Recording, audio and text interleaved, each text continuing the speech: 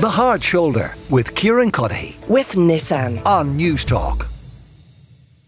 This is the Hard Shoulder. Kieran Cuddihy with you until 7 o'clock this evening. I mentioned the Sinn Fein motion today to call on the government to increase funding in the health budget for the health system, for the HSE next year. Of course, infamously now, the government in budget 2024 decided, with an ageing population and an increasing population, not to increase that budget for the first time since the dark days of austerity. David Cullinane is Sinn Féin's health spokesperson and party TD as well from Waterford. David, you're welcome to the show.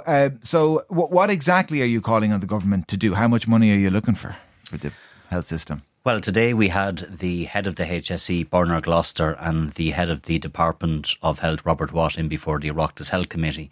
And they both conceded that the deficit in health next year that will be built into the service plan will be €1.3 billion. And Bernard Gloucester again acknowledged and reiterated what he said last week on RTE, that the health service is inadequately funded to that tune, and that it is highly unusual for him to be asked to write a service plan, which in essence now is a work of fiction, and for that service plan not to be properly funded. It is unprecedented.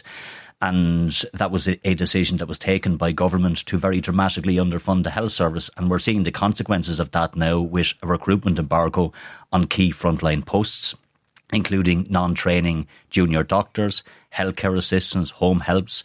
We're picking up information from hospitals right across the state where tough decisions are being made to pull staff from elsewhere to deal with unfunded posts or agency staff that will now be cut. And this will have dire consequences for patients. There are 7,000 posts that were approved but have now been scrapped. The Minister has been talking about 1,500 additional hospital beds, rapid bill beds. There is no new funding for those beds, and both the head of the HSE and the head of the department acknowledged today that there is no new funding for any of the national clinical strategies and programmes, including cardiac care, cancer, stroke. It was only in the last year that the new stroke strategy was put in place, and yet it has absolutely no funding. So all of this will bite. It will have an impact on patients, and we know that the shortfall is 1.3 billion. And there'll be people listening though, and they grow frustrated at a system that sucks up more and more money, and they don't see improved outcomes in return for it. And they might say, listen, there might be kind of short-term pain here, but the health system, pardon the pun, needs to take its medicine, and it needs to find efficiencies, and it now has enough. 24-odd billion is enough. Well, I think the people who will take the medicine are the people who are on hospital trolleys in record numbers. The 130 people who were on trolleys in University Hospital Limerick yesterday.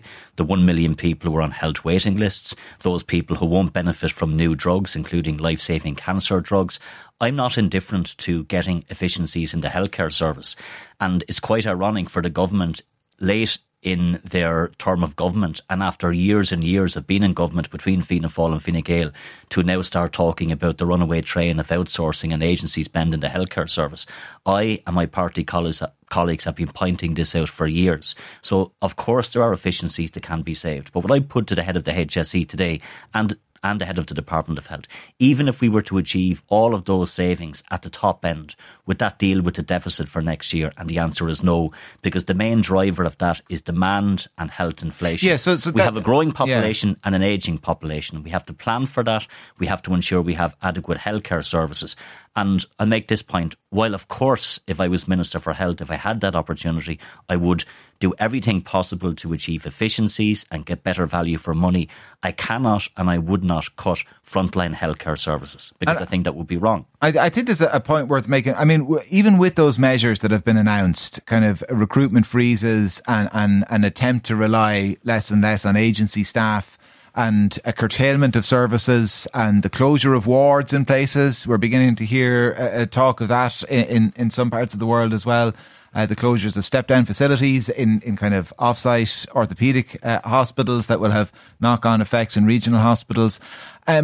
Despite with all of that happening, we will still get to a point next year, won't we? Like we get to every single year, where the HSE turns around to the Department of Health and says, we're actually out of money now. and we need effectively a bailout. And this is the madness of the decision by government, because the health deficit for this year, for the end of 2023, is anticipated to be 1.5 billion. The government will have to write that cheque because services were not cut this year. There was some curtailment, as you know, of some services, and the recruitment embargo was put in place. But even with all of that, the head of the HSE acknowledged today that the deficit will be somewhere between 1.4 and 1.5 billion for this year. So we'll have a revised estimate that will have to be paid for. And then the madness is that that same head of the HSE is now being asked to craft a national service plan which has to set out what services the HSE are going to provide, the level of funding that's needed to fund all of those services, but then write into it that I don't have the money to fund the services. And that's the madness. So he has two choices: run a significant deficit, which he said he will do, and write that in, which he called highly unusual, or cut more. And there is no guarantee. But there's no guarantee that there won't be more cuts. We're going to run this deficit, and the government say we're not going to give you this money, and the HSE saying, well, fine, we're going to keep providing the services and we'll just run this deficit, and then the dogs in the street know that ultimately the government will bail us out next year. And again, whatever people view about kind of waste or inefficiency in the HSE, it kind of begs the question, why are we going through all of this circus if the government know ultimately they're going to pay the money? And also all of the uncertainty, because there is no guarantee that we won't see more cuts, because there is the chance that more pressure will be put on the head of the HSE to achieve more savings in areas that will actually start to really bite harder. So already some of the measures which have been put in place will bite.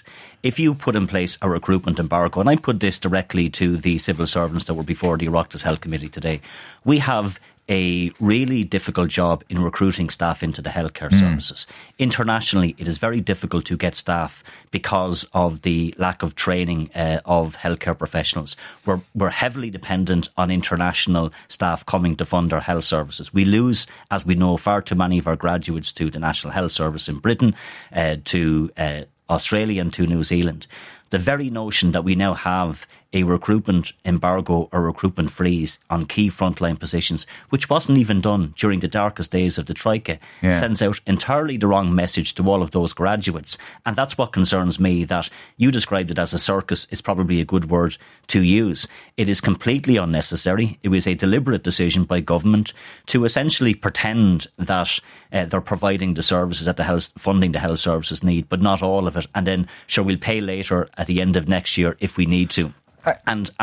But it creates far too much uncertainty. But there are consequences, because the head of the HSE has a responsibility, as best he can, to have a balanced budget. And he's telling everybody that will listen he can't do that unless he cuts, and cuts deeply. So it's very bizarre where we have ended up, and as I said, quite unprecedented.